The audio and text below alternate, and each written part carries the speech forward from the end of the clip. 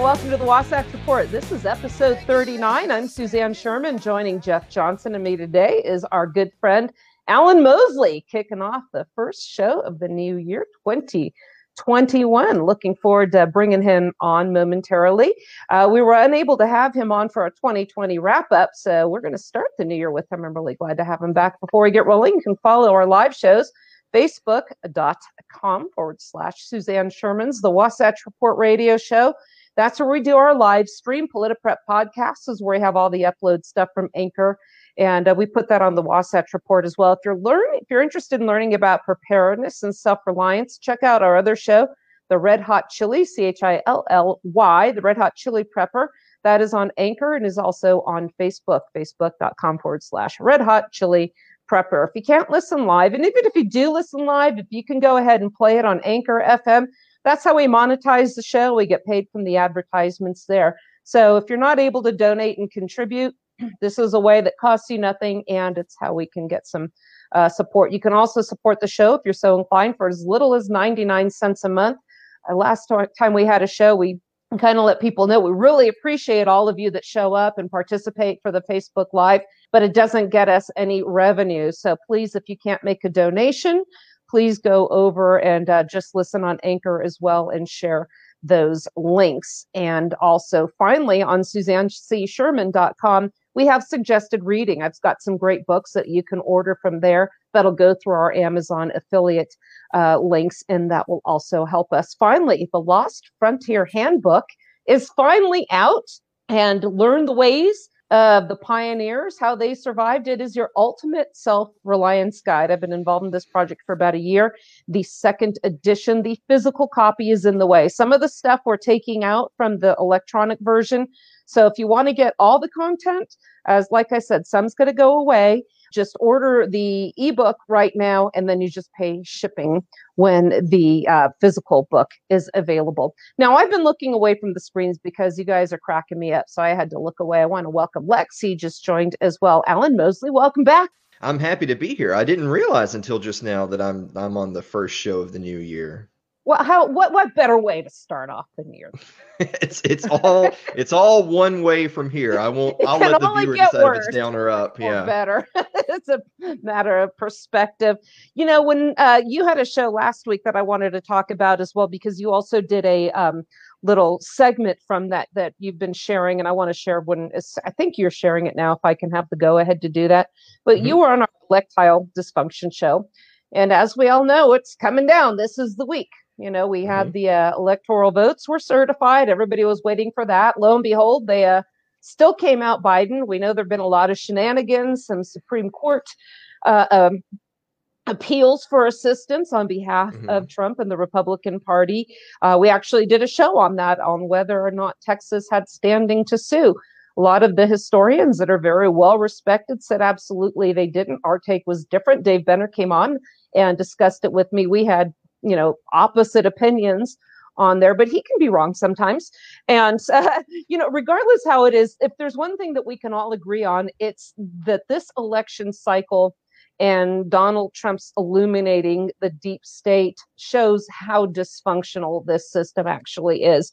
We're going to be getting into that a little bit more. But on my notes I have here, Ellen, for when I bring you in, it's electile dysfunction, a lot of fraud, a lot of questionable elections going on. Then I have the thing that says RX, SCOTUS, Congress, vote harder, Trump 2024. Where do you want to go with these? You know what? I'll let you decide. You're the one whose name is on this program. It's way too early in the morning for me to make decisions. It's not early. We did a show after the crack of noon, and you're still complaining. Oh, my God. Look, my hair is still wet because I just got up. Look at that. Oh, my goodness. Well, all right. So, Jeff, I think what we were saying before, if there's one thing this illuminates is how absolutely dysfunctional this system is.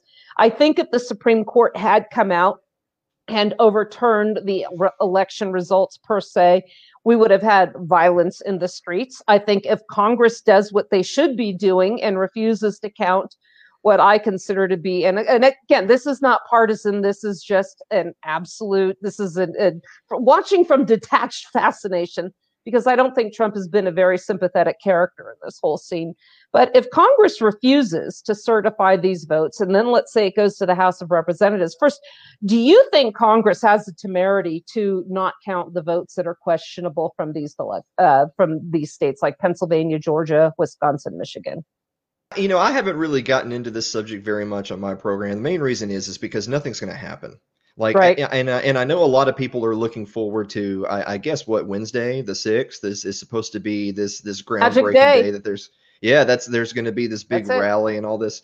But the thing is nothing's going to happen. I mean, I don't want to be like a typical leftist that just applies QAnon to everything that I don't like. But this sounds like QAnon boomer garbage to me, which is everyone thinks that, oh, well, fraud is self-evident, therefore there's going to be some sort of overturn of the results. But a couple of things I'd point out to people is, one, how many times in, say, in your lifetime can you remember there being such a diametric shift of results in Washington? It just doesn't happen. I mean, the election was decided that night, and the fact that we're even talking about it is pure political theater. But more to your question is, does Congress have the cajones to do anything? No, they do not. But who is Congress? Who are we talking about? Because Congress is not just an amorphous blob, right? That's a bunch of people. But that's a bunch of people who they themselves are all tied to one political their own political self-interest, as well as whatever special interest has helped them get into office one way or the other. And look, guys, like you had 4 years of Trump. And you talk about the deep state, and you talk about Trump trying to drain the swamp. He didn't do any of those things. He was terrible on the Second Amendment. He was terrible on privacy. There was plenty of drone bombings. Budget after budget got passed with outrageous spending. What was it back? I think it was in 2017 that he had sent out the tweet where he said, "I'm never going to sign another bill like this ever again." And then what are we now? He said he wasn't going to do it at all. He said, I'm not signing this. Yeah. And then and then now we're just a week or two. Yeah, we're just a week government going, but I'm not doing it. Then it comes. Yeah, exactly. Gotta fund the military. No, you don't. Yeah, and now we're just a week or two removed from him criticizing a bill that was outrageous spending, but he was mostly only criticizing it because he felt like it needed to be bigger, and then he signed it exactly as is anyway, while saying, "Well, now I'll go ahead and sign this. Will you guys please give out more free money?" This is not some type of fiscal conservative or civil liberties hero. That's absolutely ridiculous on its face. So if you look at more the bigger picture of on net, did this guy help to illuminate some of the absurdity of Washington, D.C.? I suppose. I mean, for people whose IQ is above room temperature, you already knew a lot of the things that he quote unquote shone light on. But in the greater scheme of things, was he really on net a certified opponent of what we refer to as the deep state? No, not at all. So nothing's going to happen on the 6th. He really brought no particular change to Washington other than to bring some drama to the GOP, and that's another conversation for another day. But Joe Biden's going to be sworn in, and I'll end with this last thing. You know what the biggest change is going to be when Joe Biden gets into office as opposed to the policies under Trump? It's going to be mostly the same thing, but with a female black vice president instead of a white male. But other than that, I mean, their policies are practically mirror images of each other. Sure, Biden says a lot of things to signal to the leftist base, but in terms of real policy that he's supported over the last, 50 years that he's been in politics, it's really not that much different than Bush, Obama, Trump. So, I mean, what are we even arguing about? For everybody hissy fit about, how this is going on, then I'll bring you in right away, Jeff. I just tell them, just calm down. If you voted for Bush, if you voted either Bush, both Bushes, Romney, McCain, Reagan, it's just more of the same, more big government. Nothing's going to change. Did she love agency? Yeah, I did.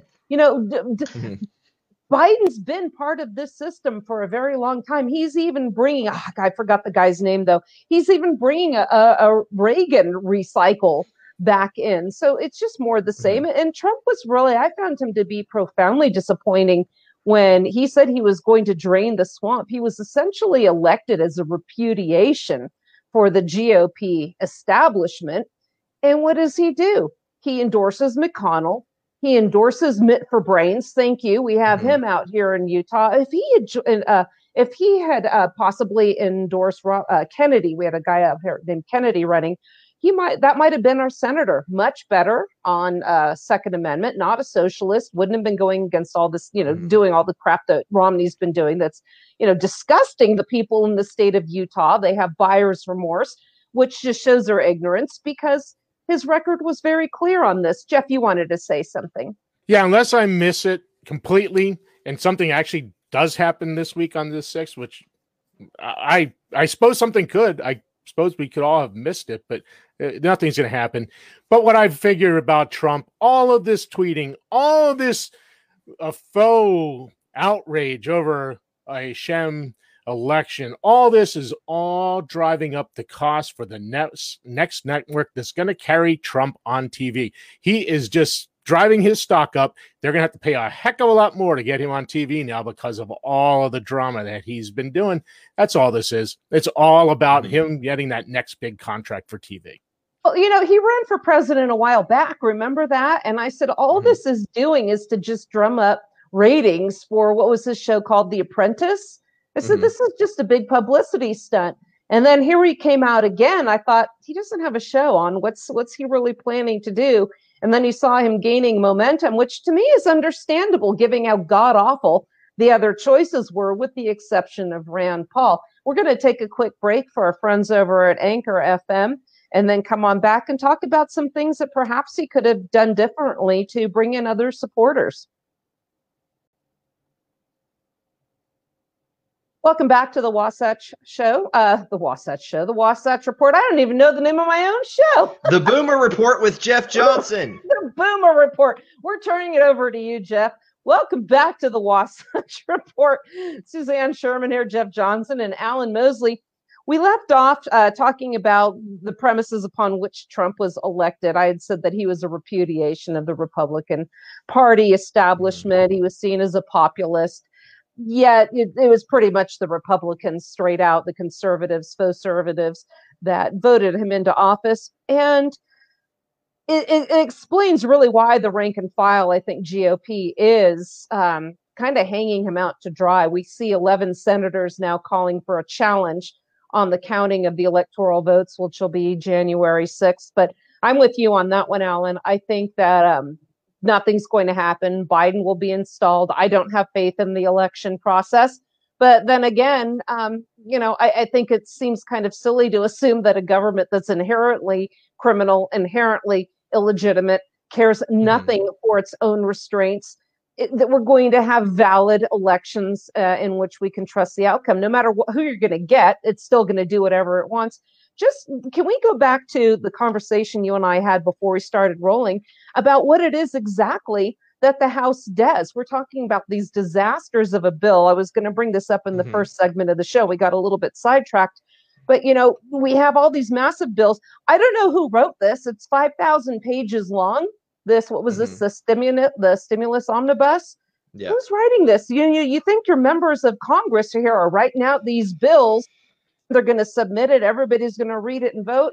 Am I a little bit naive here? Well, that's a very interesting question. I think a lot of people actually never really investigate or talk about is in the same way that you see some congressmen, the Thomas Masseys of the world, even AOC said this, even though she voted for the bill anyway, that, it's 4:00 in the afternoon. There's a vote scheduled tonight, and we were just handed this 5,500 page bill. There's no time for us to read it. So a lot of people have heard that part of the narrative. But to your point, there's another interesting part of that. Well, where did this bill come from? Because it takes time to write a 5,500 page bill, right? And so something that should be eye-opening for people at home is that in the same way that a congressman can't possibly have read and understood the bill to vote on it that night, also, it's not like they wrote it that day either. A lot of the crap, let's call it what it is, a lot of the crap that ends up in these bills, Those are bylines that are sitting on notepads for weeks, months, maybe even years, waiting for an opportunity to come along. In this case, the opportunity being, look, the like, okay, we have a pandemic, maybe. And of course, I know people on this program would say it's the government response to the pandemic that's created the problems. But that being neither here nor there, a COVID relief bill is very popular in the mainstream. So you have this really popular bill. And so now that's an opportunity, right? That's an opportunity to special interest and to the Congress at large that we have a really popular bill. And since it would be very politically it would be politically strategically bad to oppose it, right? Like if I'm running for Congress and I say, I promise you that if there's a bill that's really popular and it's to help regular people, I'm going to vote no. You'd never win an election.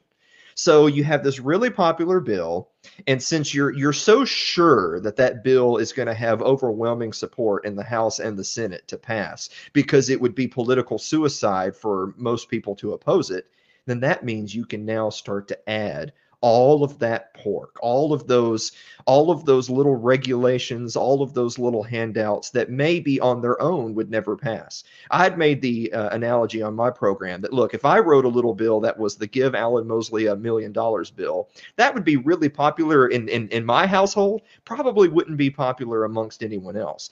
But if everyone knew that the COVID relief bill was going to pass, all I have to do is get the Pelosi's and Mnuchin's and McConnell's of the world to stick my byline into their bill. Boom, done. It's going to pass.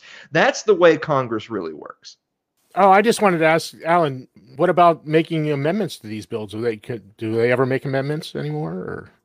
Well, okay. So to that point, a lot of people, there's a huge disconnect in the way people think Congress works versus the way it really does. And I'm not necessarily blaming people for being stupid or ignorant. First of all, most people have their own lives to live. They don't walk around worrying about what their representative is doing all day. But second of all, a lot of people have this mental image of, you have the chambers of Congress, and a bill comes to the floor and there's going to be debate. They're going to bring it to the speaker's going to bring it to the floor, and there's going to be debate, and representatives are going to be given some time to discuss back and forth with each other the merits of the bill. And then maybe most importantly, different representatives can suggest amendments to the bill. And once it's been hashed out, it's kind of like jurors reaching a verdict in a trial, then it's going to go to a vote. That's the way most people think Congress works. And on paper, that's the way Congress should work. But I actually have the numbers right here of, this is actually from Justin Amash, because he's the type of person to be all over this, is these are the number of times that votes were permitted on floor offered amendments. What I mean by that is this is the number of times that representatives were able to go to the chamber of the House and propose amendments, and those amendments be voted on for a bill, rather than just a giant several thousand page omnibus bill just being handed to the House, vote yes or no. This is the number of times since 2011. In 2011, 414 times. In 2012, all the way down to 153. In 2013, 61. In 14 and 15, 96 and 94.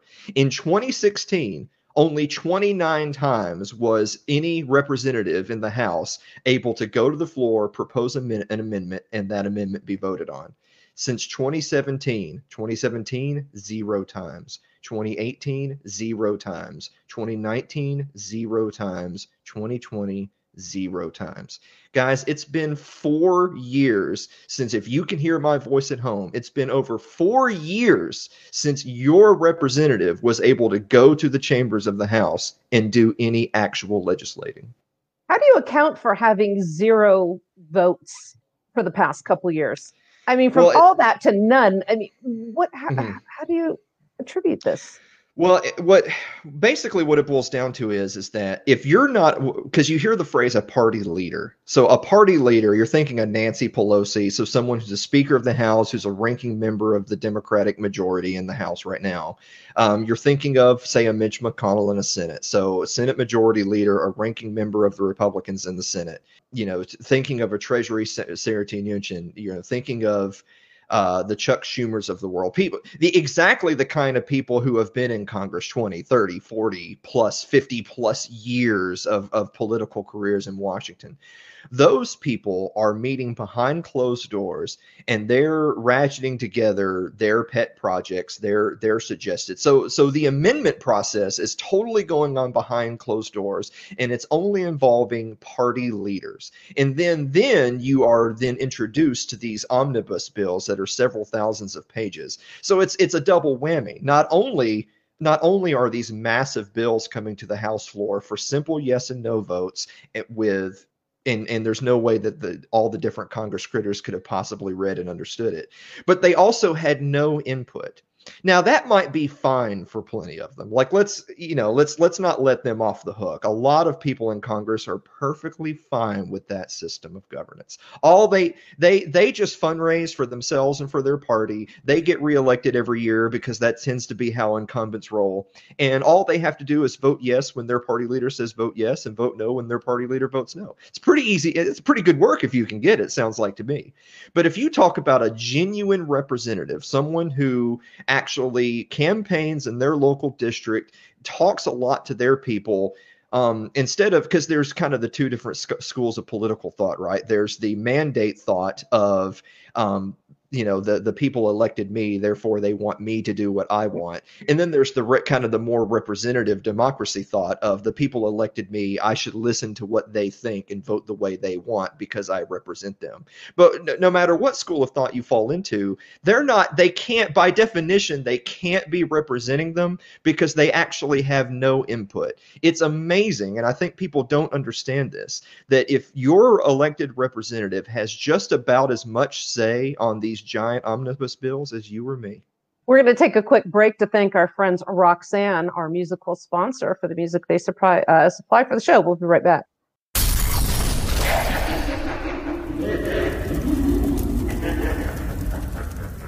Music for this program has been brought to you by Roxanne, courtesy of Rat Pack Records. Radio Silence is the album and is available on Amazon, iTunes, Google Play, Spotify, RatPackRecordsAmerica.com, and RoxanneBand.com.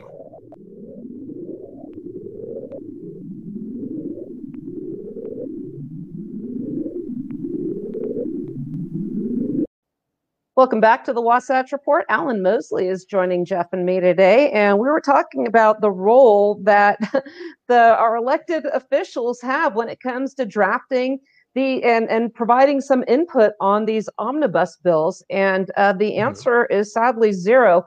As you were giving that information to us in the last section, I jotted down a couple notes here because I remember going back into my 6th grade class when we were learning about government. And our teacher said that, this is a problem with the education system. Just a quick aside, conservatives, the Republicans love public education. That's Republican socialism, boys and girls.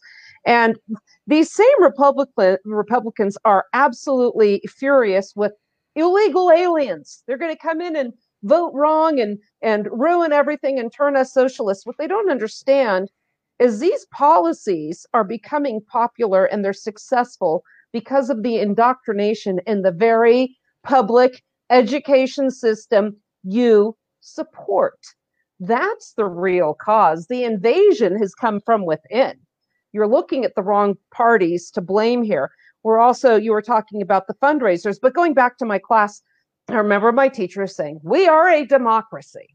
This is a government of the people, for the people, by the people. Never mind, that was from that blathering idiot Lincoln at the Gettysburg Address. But tell me here, let's assume that this is true. This is a government of the people, for the people, by the people, and then reconcile that with what you just told me. I don't think we can. This is a government for the political parties and the individuals that they support in exchange for support of their political careers back. And then you also mentioned that these representatives in Congress have as little say over these matters as we do. We've had Mark Kreslins on the show. He was a senior legislative assistant over in Washington, D.C., and he assured me not once did his boss ever see the letters sent to his boss by the constituents. They're never read. They don't care. But they'll go out to dinner parties and meetings and swanky bars and get their pockets lined. And that's how these insane laws and these insane policies get put into effect. Speaking of which, Donald Trump vetoed that one bill. I think it was the NDAA, because it did not have that Section 230 repeal, what was it, Internet Decency Act. And to me, it was almost like him trying to punish Facebook and Twitter for their censorship of him and conservatism.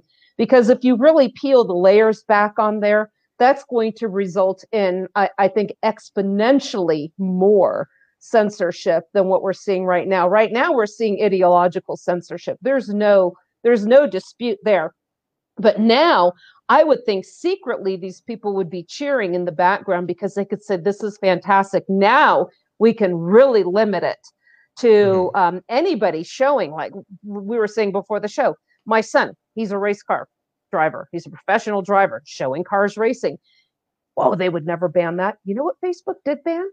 The movie Apex, about the Cannonball Run. I tried to share it and put the link for that movie on there. Boom, bright red letters. This link violates community standards. Not one person's ever been injured, caused an accident, any of that in this whole history of the Cannonball Run, which is the race across the continental landmass from New York to Los Angeles. But Facebook just banned it. What else is going to be dangerous? I don't know. Riding horses, showing pictures that you've been hunting, any other activity that doesn't involve, I don't know, sitting in front of your house and having Zoom meetings instead of holidays. Jeff, snowshoeing. Let's talk about the little event out in Maine. This was insane. I saw that they're having a virtual snowshoeing for the kids. Maine, the Department of Environmental Protection, or whatever it is out there, they're doing a virtual winter camp. So they're all supposed to send pictures of them snowshoeing or walking around outside. Come on. Just let the kids go out there and have a good time with other kids. Life is not that difficult. I mean, and kids, for the most part, most kids aren't even getting the Rona. So it's just incredible. And I don't know, did you happen to catch the article I posted about the IMF? And they're now going to, if you go to dangerous websites, they're going to make it almost impossible. They're gonna crash your credit score. So you can't get a loan if you're going to questionable websites. Okay, Jeff, let's circle back. Do you remember when we first started talking about this with the PPA loans? Alan, you guys got a nice chunk of money, didn't you, to keep you guys? Yeah, so the most vulnerable small businesses like us that's tied to arts and entertainment got, zero. We didn't get anything. Don't worry, though. The Los Angeles Lakers were able to get one. The Democratic Party of Ohio was able to get one. The Kennedy Center has had its annual budget funded not once but twice while still remaining closed and laying off employees. But no, actual small businesses, not so much. Catholic Church, Joel Olmstein. Millions. Praise, amen, and women. Amen and women. Yeah. That's not very inclusive. It only assumes two genders. I don't think they really realized what a faux pas they did on the House floor. But this was something that I was talking about when they started with these PPA loans. And I was watching for, what little segments I used to be able to tolerate on Fox. There was a guy being interviewed who said, this is great. People need to go with their banks and file applications for these loans. And for the first time I've ever seen on this network, somebody actually on the panel had an insightful question in response to this, saying, well, what about family businesses that aren't funded by banks or just by, funded by other family members? And the guy's response immediately, the guess was, then they've got to go out and establish a relationship with the bank. Oh, isn't that convenient? So now if your business fails, notwithstanding the loans anyway, because these idiots continue to shut down the government or shut down, oh God, I just had a fantasy there. Boy, was that a Freudian slip, because they continue to shut down the businesses. Now who's going to own your business because you were forced to go get help from your bank. Well, on top of that, they can't even evict people. So people aren't paying their rent. Millions of people aren't paying their rent. All these people that own these properties, how can they pay most of them can't pay their mortgages. So who's going to end up owning all those houses as well? Mm-hmm. Well, this is and the just banks are still getting paid. Yeah, go ahead, Alan. This is just example number 4,000 of why when you have all this magical liquidity that's created by moving decimal points on a computer, the stock market will rally, sure, for a week or two. You know, the stocks will go up. The people on Wall Street will be able to turn a profit. The banks will be in business. They're going to be hiring new CSAs every week for all the new applications going into your local bank. Well, more your national, international banks, but no, regular people on the street don't see that money. But it's the same old story when there's any type of stimulus, when there's any type of picking winners and losers from Washington. No matter where no matter how the stimulus comes to be, and all the quantitative easings. I don't know which number of quantitative easing we're up to at this point, just in the last 6-8 years, but every time it happens, there's always somebody that benefits. You know, some people in our camp say, well, they can't do that forever because they're going to destroy the dollar. They're going to inflate the currency. Well, yeah, they will eventually, but that takes time, right? There's a turnover in these things. Eventually there will be inflation. Eventually the value of the dollar will go down. But for that initial burst of capital, someone is benefiting. The people that can get their hands on that money first, they're benefiting big time because they're getting the full value of those dollars before they trickle down into the rest of the economy. But people like us on this program, people like your listeners, assuming they ever did see a penny of that money, they're seeing a penny of that money long after it's already wormed its way through the whole system and it's not worth anything anymore. Yeah, it's really become devalued. You know, if you are struggling, there is some seasonal work, year-round impact. You know who is hiring? So there's a family-owned business. Just kidding. It's the IRS. I got this in the mail. Oh, my God. Seasonal work, year-round impact, IRS, seasonal student and temporary opportunities. You know why I think they're sending this out? Because these guys said in 2021, they're going to increase by 50% audits on small businesses. Talk about kicking the American public when they are down. And what in the world, after everything they've done, how anybody can possibly say, well, we just need to vote for better elected officials. We're going to take a quick break, one more for Anchor FM, and then we're going to come back and talk about some missed opportunities in the last election cycle and if there are any lessons to be learned.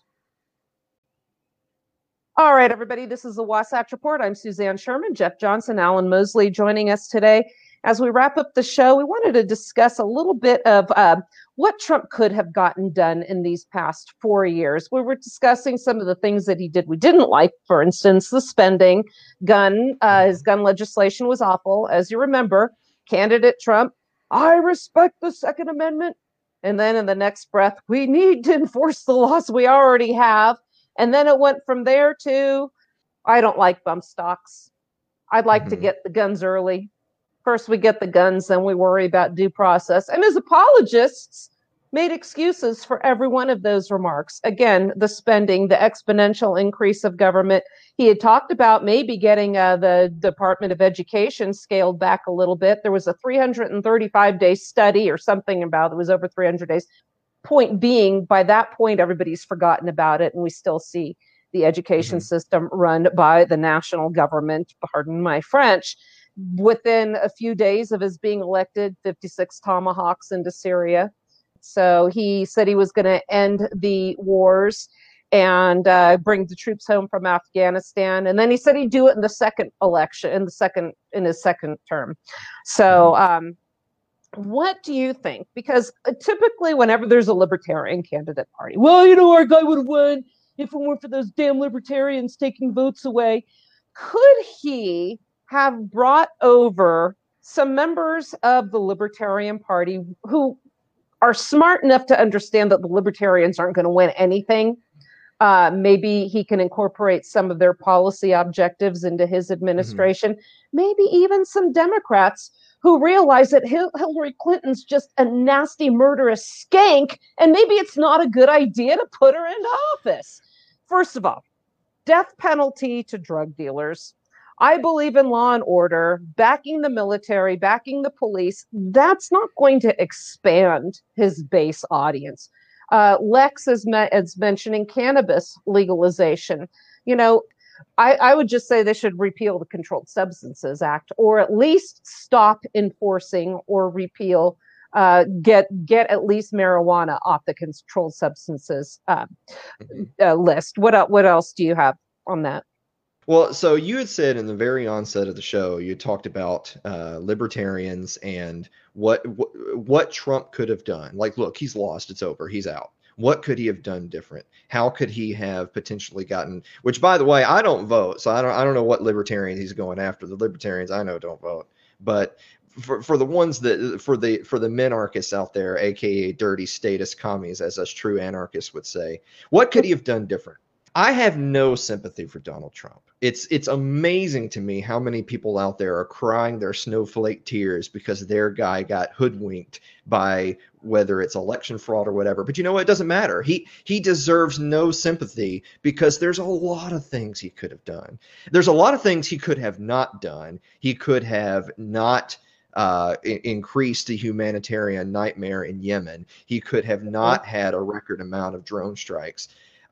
He could have actually brought the troops home from Afghanistan and Iraq. I don't mean talk about it. I don't mean partial withdrawal. I mean he could have brought it down to zero, completely vacated. And if the House was fighting him, if Congress was fighting him, he could have relocated them to Germany. Like, right, I don't want troops in Germany, but I would rather them be in Germany at one of our bases as opposed to being in Afghanistan, for instance. He could have done that. He didn't do it. He went after guns harder than Obama ever did in 8 years. Like, let's call a spade a spade. He went after guns harder in his one term than Obama did in 8. So let's not give him any credit. And then finally, to some of the comments in the chat, if he would have won the election in a landslide, if any time in the last, say, 6 weeks before the election, he said, okay, pardoning all nonviolent drug offenders, boom, done. Right. Rescheduling marijuana, it's off the list. Boom, done. That pardons for Edward Snowden, Julian Assange, Ross Ulbricht, Chelsea Manning. If he had done those, now don't get me wrong, there's a bunch of neocons, like not conservative, neocons who would have hated all those things. They would have hated all those things. But they would have voted anyway because. But they would have voted anyway. Yes. That's exactly. So the neocons who are really just leftists who were gonna switch camps and vote Biden, they're already there.